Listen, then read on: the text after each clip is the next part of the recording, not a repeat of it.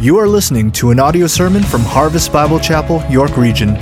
For more information, visit harvestyorkregion.ca. All right, let's get our Bibles out this morning and turn to 1 Thessalonians chapter 1. 1 Thessalonians chapter 1 as we continue in our series, Legacy. Your legacy is the sum of what you do today. The sum of what you do today is your legacy tomorrow.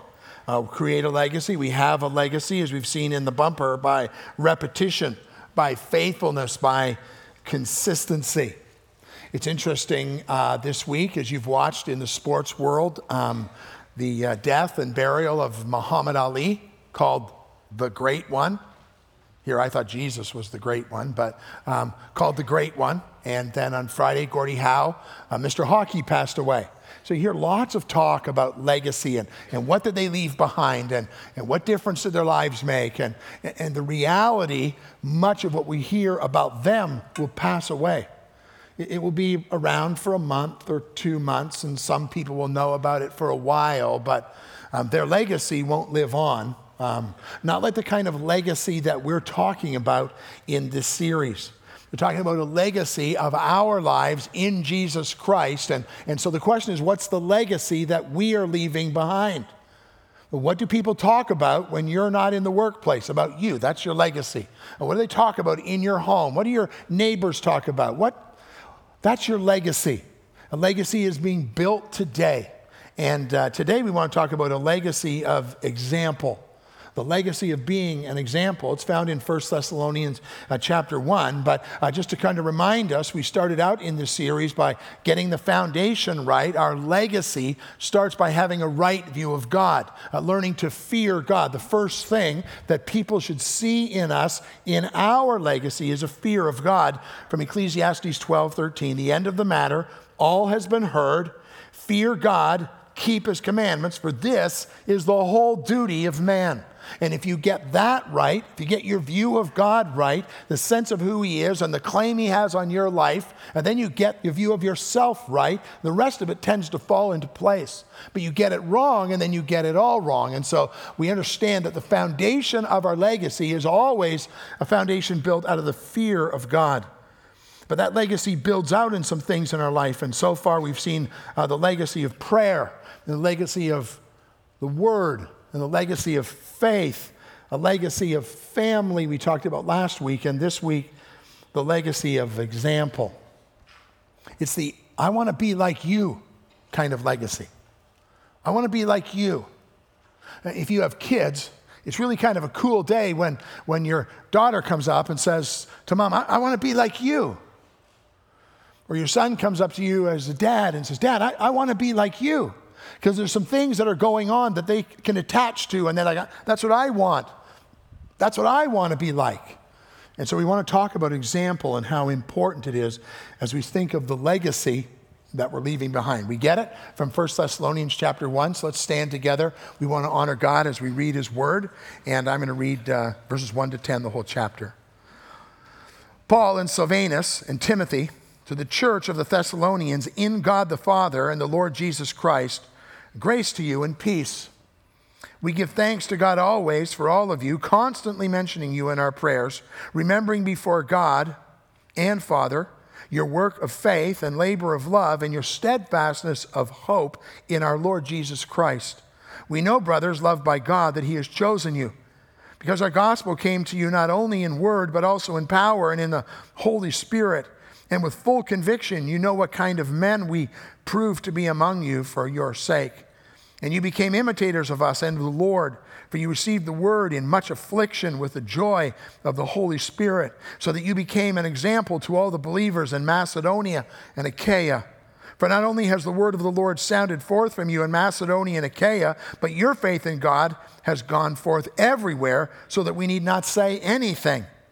For they themselves report concerning us the kind of reception we had among you, and how you turned to God from idols to serve the living and true God, and to wait for his Son from heaven, whom he raised from the dead, Jesus, who delivers us from the wrath to come. Let's pray. Lord, thank you for this word that we hold in our hands. Thank you for Paul and the way that he penned it for us. And now, Lord, the opportunity to explore it and see what you were teaching him and what you were teaching them. Lord, as we think about a legacy of being an example, I pray, God, that you would work through your Spirit in us today. Lord, if someone here needs to be corrected today, Lord, you would correct them. If they need to come under conviction today, Lord, that you would bring them under conviction. If there's restoration that's needed today, God, that you would do a work of restoration. If there's a comforting that needs today, Lord, would you give comfort? Father, I pray that you would take your word and you would do in each person's heart the thing that fills your will and brings you glory. So God, give us ears to hear your word today. Not the thoughts of a man, but to hear your word today. Give us minds that we might be able to understand the implications of your word. And then, God, would you give us passionate hearts to live out what we learned today, that we would leave an example, a model, an imprint of the Lord Jesus Christ, not only in our families, but in our neighbors, our friends, to everyone we come in contact. God, do this work for your glory, we ask. In Jesus' name, amen. Amen. Thanks. You can take your seats. Well, the definition of an example is a person or a way of behaving that is seen as a model that should be followed. Someone or something that is mentioned to help explain what you're saying or to show that a general statement is true. Something or someone chosen from a group in order to show that what the whole group is like. That's what it means to be an example. And today we want to take a look at this idea of leaving a legacy that would be an example for those who follow after us. Maybe the next generation, but maybe the person in your workplace, maybe the person in your home. And so think about your week last weekend. What kind of example was I of the Lord Jesus Christ? What kind of an example was I to the people who watched me in light of what I claim to be as a follower of Jesus Christ? So we're going to look at a few things right out of the text today. Here's the first one. A legacy of a godly example is built on one foundation. A legacy of a godly example is built on one foundation. Now, Paul starts out in this letter, he says, Paul and Silvanus and Timothy to the church of the Thessalonians. So what's going on here? Well, after Paul separated from Barnabas, this guy, Silvanus, who's also known as Silas in the New Testament, he joins Paul. We've learned about Timothy a little bit in the last couple of weeks. And so we have Timothy, who was influenced and impacted by his grandma and his mom. And then his faith came out of that. We talked about a legacy of faith and talked about his sincere faith. That's Timothy. And this guy, Silas or Silvanus, traveled with Paul. He ended up with Paul in prison. If you read Acts 16, you'll find his story of him being in prison with Paul when the earthquake happens, and the Philippian jailer and his family, they're saved. These are the three guys who are together here, Paul and Silvanus and Timothy. And he's writing to this church that's in Thessalonica. It was a prosperous capital in the Macedonia area, in the province of Macedonia. And he goes there, and for 3 weeks, there's great ministry that goes on. And then they come up against it, and it becomes hard, and it becomes difficult, and they have to flee from there. They got to run for their lives, as it were, and they go up to Berea, and they're there for a few weeks, and the people from Thessalonica who were against him, they followed him up there and brought the same kind of pressure on him. We're going to see that a little bit later in the message, but that's just a bit of background to this. Here's the nugget I want you to see in verse 1. To the church of the Thessalonians in God the Father, and the Lord Jesus Christ. They were in God. If you want to leave a legacy, that's an example, it's a legacy that is in God. And so a great question for all of us to ask today is, are we in God? It says in God and the Lord Jesus Christ. It wasn't to distinguish those two things, but rather for us to understand that in God and the Lord Jesus Christ was the same thing. That's the point he's making here. And so it's good for us to make sure that we got that piece taken care of. We got that piece right, that you are in God. Not just believing about God, wondering who he is or what he might have done, but understanding who God is and what he's done and what he's accomplished for us. The reality that we were separated from God in our sin. Go back and read the first part of the book of Genesis. We see the fall of man and the separation from God, and then the plan of God working all the way through, right through to the coming of the Lord Jesus Christ, who would come and be the atonement, the sacrifice, the payment, the way to satisfy the wrath of God. It all happened through Jesus Christ coming, dying in my place on a cross so that I could have the offer of eternal life. I didn't earn it. The song we were learning today, I didn't deserve it, and yet God gave it to me. All I had to do was receive the gift.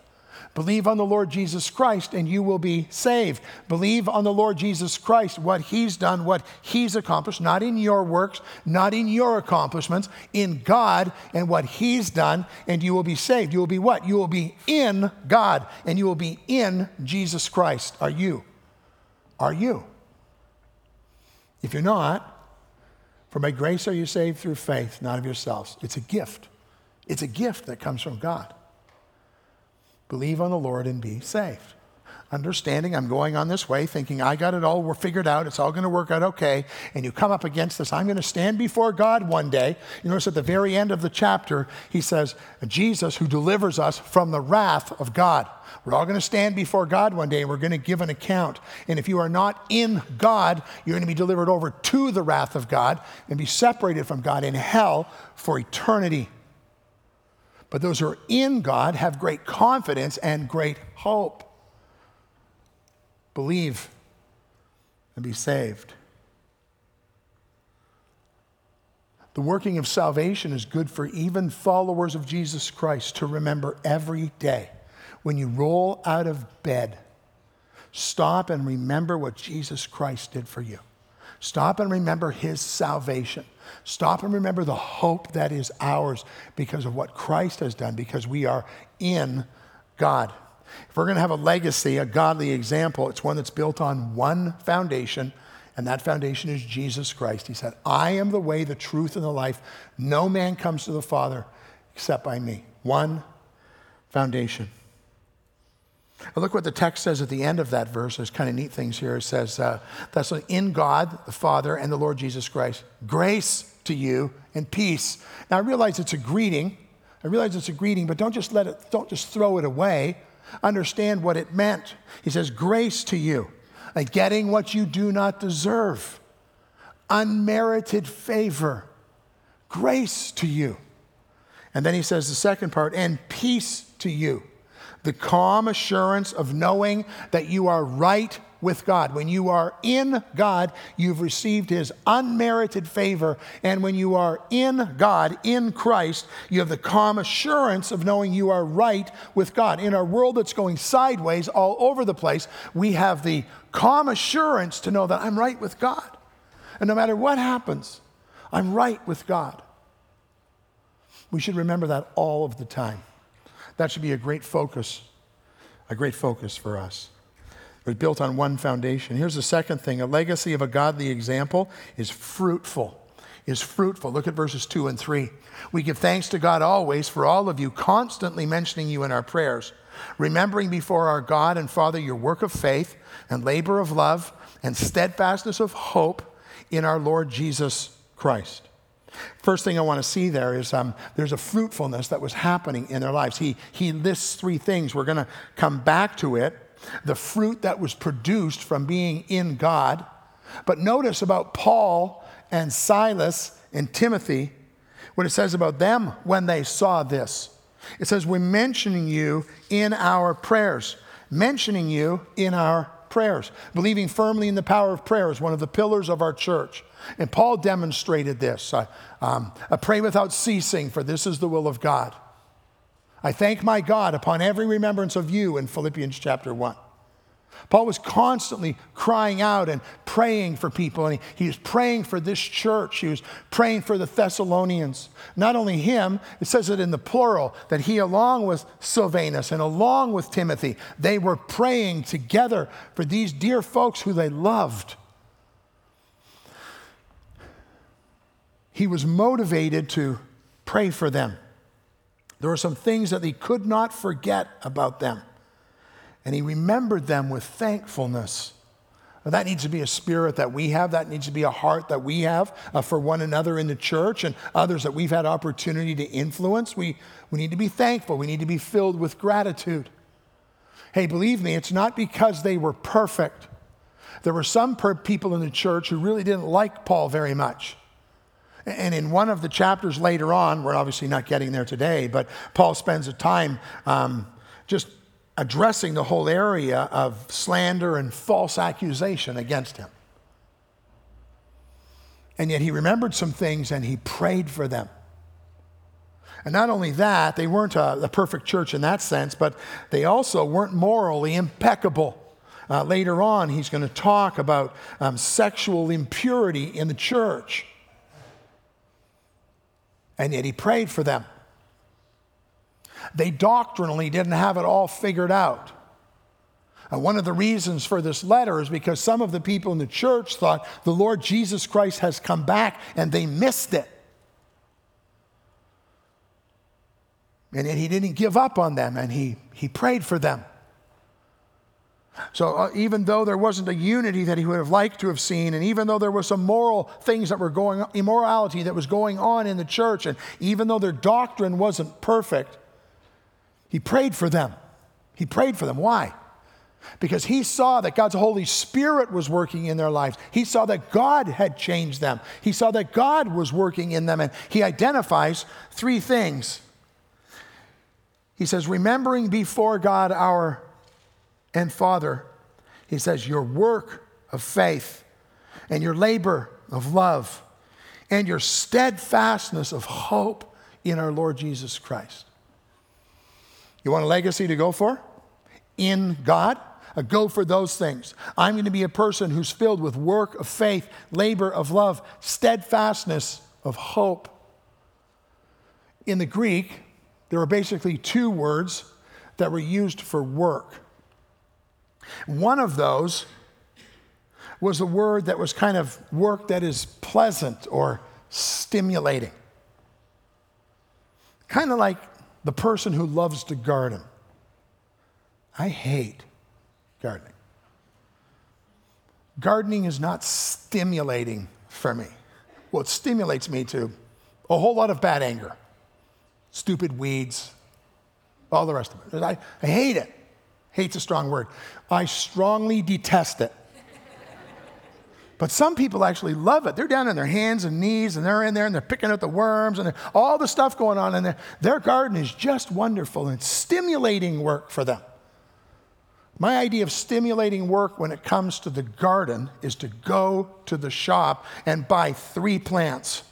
And one goes on the porch, one goes on the steps, and one goes in the backyard. And when we don't water them and they die, we go and buy 3 more. Okay. That's my idea of gardening. It doesn't stimulate me. To me, it's painful. But that's one of the words for work. It's something that you just really enjoy doing. What I do every day around the church. That's stimulating work for me. It's not easy work. People are struggling and hurting and all the rest. And I wouldn't trade what I do for anything. I love getting up. It's stimulating work. That's not the word that's being used here. The word that's being used here is a different word. It's a word that speaks of toil. It's strenuous. It's sweat-producing. It's intense labor. It can be filled with trouble and toil. And that's the kind of passion they had. I'm sure many of them loved different aspects of what was going on, but it wasn't just some simple thing that they were doing. When he says to them, your work of faith, your labor of love, your steadfastness, you're sticking with it because of hope. So he says, you work hard because of your faith, not working for your faith. You don't work for your salvation, but you work because of your salvation. And because of their faith and because of the growth that they could see in other people, they worked hard. Because of their love first of all for God and then their love for each other, they worked hard, they stuck with it, they didn't give up. And their steadfastness, even when it was difficult, they leaned in. Why? Because of the hope that they had in Jesus Christ.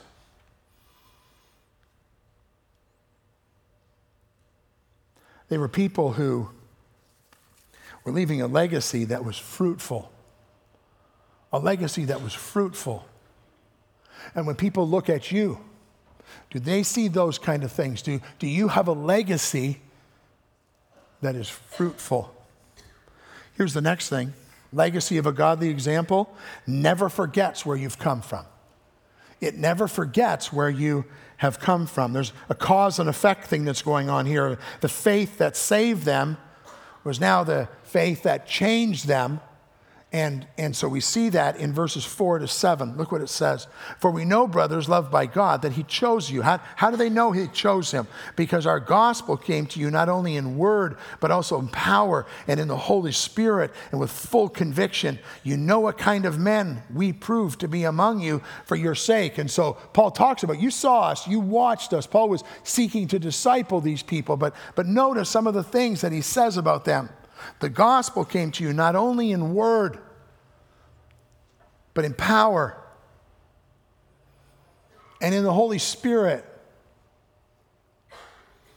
The gospel came in word. We live in a world that's filled with all kinds of communication, all kinds of opportunity in. But the gospel came to them in the word. In the beginning was the Word, and the Word was with God, and the Word was God. It came in Jesus Christ. And it came with power. Why? Because the Word of God is quick and powerful. You know, too many times in my life I've talked to people and I'm trying to convince them of something in their spiritual walk. And I'm not using the Word. I'm using some good idea I think I have, or persuasion, or... Hey, the power is not in our persuasion. The power is in the Word of God. And when we use the Word of God, people will be saved. Do people need explanation? Do they need to understand? Yeah, of course they do. But the true power is in the Word of God. And it's not until we get people to the Word and understanding who Jesus is and what He has done and what He has accomplished will their need ever be filled. And that's what Paul is saying here. The gospel, it came to you in the Word, and it came in power. And in the power of the Word combined, the Holy Spirit taking them from darkness to light, from being blind to be able to see, making them from death to life. That's what they had received. And that's what they could never forget. And that's what we can never forget. We can never forget what the Lord Jesus Christ has accomplished for us. That was the cause. It says at the end of that, with full conviction. Some versions would say with much assurance. Paul preached the gospel boldly. He preached it boldly. Why? Because he believed it. He knew it was true. And now that was for them to do. To have full assurance of what God has done. Believing who God is and what He has accomplished. Well, the effect, what did it do? Here's what it says. And you became imitators of us and of the Lord, for you received the word in much affliction with joy of the Holy Spirit. The gospel came to them and they were changed. They were changed. What does it do? What did they do? Well, the first thing it says is you became imitators of us. You became imitators of us. Wow. And of the Lord. What a responsibility we have as followers of Jesus Christ. You know, people are watching you all the time. And whether it's your kids, or whether it's your neighbor, whether it's what a great thing it is when they imitate us. You're like, hey, don't put that on me. I'm not putting it on you. God's word puts it on you. Paul says in 1 Corinthians 4, verse 16, he says, I urge you then, be imitators of me. He put it right out there. He goes, I'm going to seek to live in such a way that you can follow my example. Like, wasn't that a little bit arrogant? Well, not when you understand the whole context of what he said, because in 1 Corinthians 11, he says, be imitators of me as I am of Christ. And that's why it's so critical for us to know the one who saved us and desire to be like the one who saved us, so that when people see us, they see us as followers of Jesus Christ. In Philippians 3:17, he said, brothers, Join in imitating me. And keep your eyes on those who walk according to the example you have in us. Keep your eyes on those who walk according to the example you have in us. Are you one of those people that when people see your example, that's what a follower of Jesus Christ would look like? Not perfectly, growing, changing. See, 2 Corinthians 5 and verse 20 tells us that we are his ambassadors. We are ambassadors for Christ, as though God was making his appeal through us. God uses us as his ambassadors. We're called to be examples. A few years ago, everybody was walking around with WWJD bracelets on, right? What would Jesus do? Great question, but doesn't really go far enough. It's a great question, but you need to answer the question. And you need to do what Jesus would do. That's what we're being called to today. Not just to ask, well, what would Jesus do about this? No. Do what Jesus would do. The Thessalonians, they saw Paul and they saw Silvanus and they saw Timothy and we just need to be like these guys. We just need to do what they do. Why? Because they're being like Jesus. Anybody following you like that? Anybody asking you for the reason of the hope that is in you? We want to be leaving a legacy that is an example. Look what it says in the text. It says, for you received the word in much affliction. You became imitators of us and the Lord, for you received the word in much affliction with the joy of the Holy Spirit. What does that mean with much affliction? Well, it wasn't easy for them. We're going to read their story in just a moment in another part in the Bible and find out what it was like for them, but it wasn't easy for them. It says, you received the word, Jesus, you trusted Christ in the midst of much affliction. The word literally means that there was a great pressure. There was a squeezing. Almost so that you would burst. I brought some grapes to church today, and since this is the last service, I only really need one, and you guys can pass them around until we run out. But they weren't washed, so be careful. But here's that idea of that word. Great affliction. It was a word that you would use when you were making wine. It was the pressure that was taken to squeeze the grape until it would burst. Some of you in this room, when you trusted Christ, you had that kind of affliction. You might have been put out of your family or lose your job, but most of us haven't. Most of us haven't lived that. And so our faith is we're not sure what it would actually look like when you burst. We used to give our dog a grape, and it would spit it out because it didn't taste like anything. I would just put it in my mouth. It might affect the way I talk a little bit, but it doesn't really do much. It doesn't taste any good. But when I bite it, all the juice comes out. And it's sweet. And people watched them. And they saw what was happening in their lives. And they trusted Christ in the midst of affliction. We live in North America. Most of us have never tasted of that affliction. And as a result of that, I think sometimes we have lost some of the power because we've never tasted. We've never been squished grapes. See, squished grapes are people who endure. Squished grapes are people who forgive. Squished grapes are people who love the unloving person. Squished grapes are people who identify with people in their need and sympathy and empathy. Squished grapes are people who have a passion for lost people. You receive the word in much affliction. Well, you said that this church came into this under much affliction. Can you prove that to me, Pastor? Well, thank you for asking. I can. Take your Bibles and flip over to Acts chapter 17. This is where we find the story of this church in the book of Acts. I'm going to start at verse 2 down to the end of 9, and the part about Berea and everything comes right after that. But notice what it says. And Paul went in, as was his custom. On 3 Sabbath days he reasoned with them from the Scriptures, explaining and proving that it was necessary for the Christ to suffer and rise from the dead, saying, "This Jesus whom I proclaim to you is the Christ."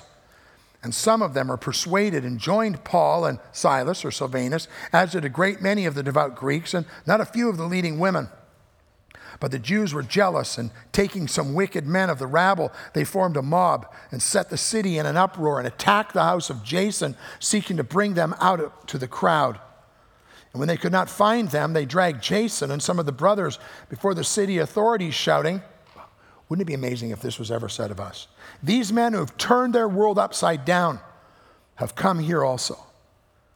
And Jason has received them, and they are all acting against the decrees of Caesar, saying, "There is another king, Jesus." And the people and the city authorities were disturbed when they heard these things. And when they had taken money as security from Jason and the rest, they let them go. You received the word in much affliction. And look at the next line. And with the joy of the Holy Spirit.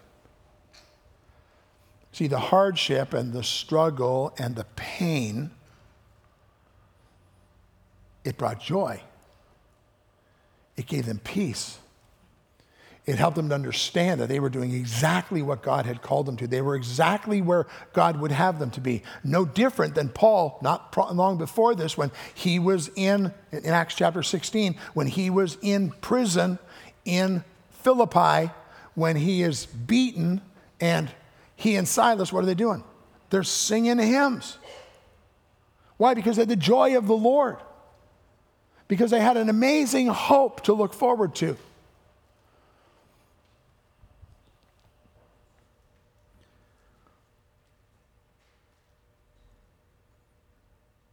They were squishy grapes. They were squishy grapes. Here's the next thing. A legacy of a godly example, it makes an impact. It makes an impact. Look at verse 7. Verse 7 in 1 Thessalonians chapter 1. So that you became an example to all the believers in Macedonia and Achaia. The Thessalonians responded to the gospel by becoming examples. They wanted everyone to see who they were in Jesus Christ. They wanted everyone to know what had been accomplished in their lives because they were in God. That word example, you became examples. It means to leave a mark, to make an impression. That's what it means. This past Thursday, all of the staff, we went paintballing. I have some marks. There are some impressions that were made upon my body, which I will not show you. Some of the staff have anger management issues, and they took them out on me. Not really, we had a great day. But those paintballs, they hit you and they sting. And later on, you're looking and you're going, oh my goodness, man, that left a mark. That's the idea of this word example. You make a difference. You leave a mark. Now, the paintball mark will go away. I hope. In like 6 days, a week, that'll all be gone. We'll all be talking about the story for a while, but the mark will be gone. We're not talking about that. We're not talking about some kind of a mark that's there for a little while and then it's gone. It said you became examples. You left your mark. As a follower of Jesus Christ, this church was leaving its mark. As a follower of Jesus Christ, these individuals were leaving their mark. They were making an impression. What they were doing mattered. And what you are doing matters. What kind of a mark are you leaving? Look what it says about them. So you became an example to the believers in Macedonia and Achaia. Now look what it says. For not only has the word of the Lord sounded forth from you in Macedonia and Achaia, but your faith in God has gone forth everywhere, so that we need not say anything.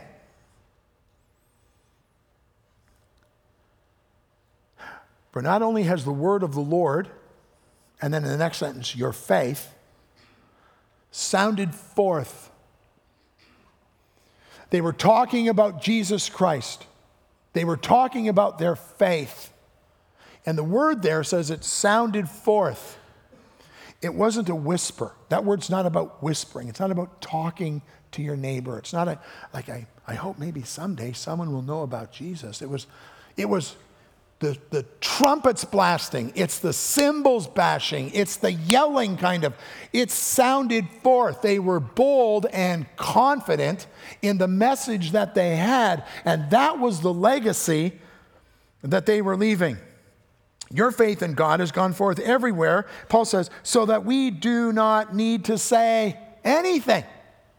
So Paul's now traveling around and he goes, well, the Thessalonians. I go, no, we heard about the Thessalonians. Those people love the Lord. Those people are working for God. Those people are making a difference. Those people are making their mark. I love this little quote I got this week. You Thessalonian Christians are sounding forth the word of God so effectively, you're putting me out of business. That's kind of what Paul's saying here. Everywhere I go, I try and tell the story about you, and it's like, they've already heard the story. Who's heard your story? Where have you left your mark? What difference is your faith making? What kind of fruit of work of faith and labor of love and steadfastness of hope do you have? They had a message to spread and they spread it. And now look at verse 10. Well, actually back to verse 9. It says, you turn to God from idols to serve the living and true God, and to wait for his Son from heaven, whom he raised from the dead, Jesus, who delivers us from the wrath of God. See, the word sounded forth, the change in their life by their faith sounded forth. They'd put away the idols, the things that they used to be tied to, the things that used to influence, the things that used to pull and push them in all kinds of directions. It says, you put that stuff away, you got rid of that stuff, because God is now on the throne. And we've talked about the kind of idols we have. I'm not going to go there today, but you know what they are in your life. You know what pushes God aside. You know what ends up on the throne. You turn to God from idols to serve the living and true God. And it says, and to wait for his Son. And to wait for his Son. This would have been a great encouragement to those who were in the church that thought Jesus Christ had already come back and they had missed it. They hadn't. But they were all caught up in that. He goes, no. Turn from idols and wait for his Son from heaven, whom he raised from the dead. The only one who could save us, the only one who did save us, was the Savior who not only died, but proved he was who he said he was and did what he said he would do because he was raised from the dead. Jesus, who delivers us from the wrath to come. You see, we're saved from something. We're saved from the wrath to come. It's appointed unto man once to die. After this, the judgment. Philippians 2, every knee will bow. We sang it in the song. Every knee will bow. Every tongue will confess that Jesus Christ is Lord. And those who are in God will be saved to eternal life. And those who aren't will be delivered over to the wrath of God. That's why our example, that's why our model, that's why our message sounding forth is so critical in our day. Delivered from the wrath to come. I have been, and many of you in the room have been. But what difference is it making? What kind of a legacy are we leaving based on who Jesus Christ is and all that he's accomplished for us? Well, so what? Consider their testimony. People of God who heard the gospel, but in the midst of great pressure that would cause you to burst, they trusted the Lord Jesus Christ. And from you sounded out the word. It sounded out the word and sounded out your faith so that all over the world people knew their story. Oh, that would be my story and your story and the story of our church. That we would be a legacy of a model and of an example. Doing it by repetition and faithfulness and consistency, that we would have a godly legacy. God helping us to model, to teach, to live. Being bold in our conviction, bold in our hope, so that people will ask us for the reason of the hope that is in us. In your legacy, in your example, are you leaving a mark? Are you making an impression? Is yours a legacy of a godly example? And if not, then why not? Get that dealt with before the Lord today, so that we can live for his glory and for his fame. Let's pray. Father, thank you for your word today. Thank you for the illustration of this church. Lord, they had some significant problems. Some of them were hung up and didn't even really like Paul. Others of them were caught up in immorality. Some of them had their doctrine wrong. But Lord, there was evidence of faith. There was evidence of growing up in Christ. There was evidence of change. And their work of faith and their labor of love and their steadfastness of hope. God, Paul could see the Holy Spirit working in them. God, I see the Holy Spirit working in our church. And Lord, we're called to be a people with a legacy. That in spite of the suffering they went through, they trusted you. They lived for you. And their story was known everywhere. They turned their world upside down. God, would that be our story? Would we be examples of the hope we have in our Savior, Jesus Christ? Do the work needed in my heart, in our hearts, for your glory and your fame. We pray in Jesus' name. Amen.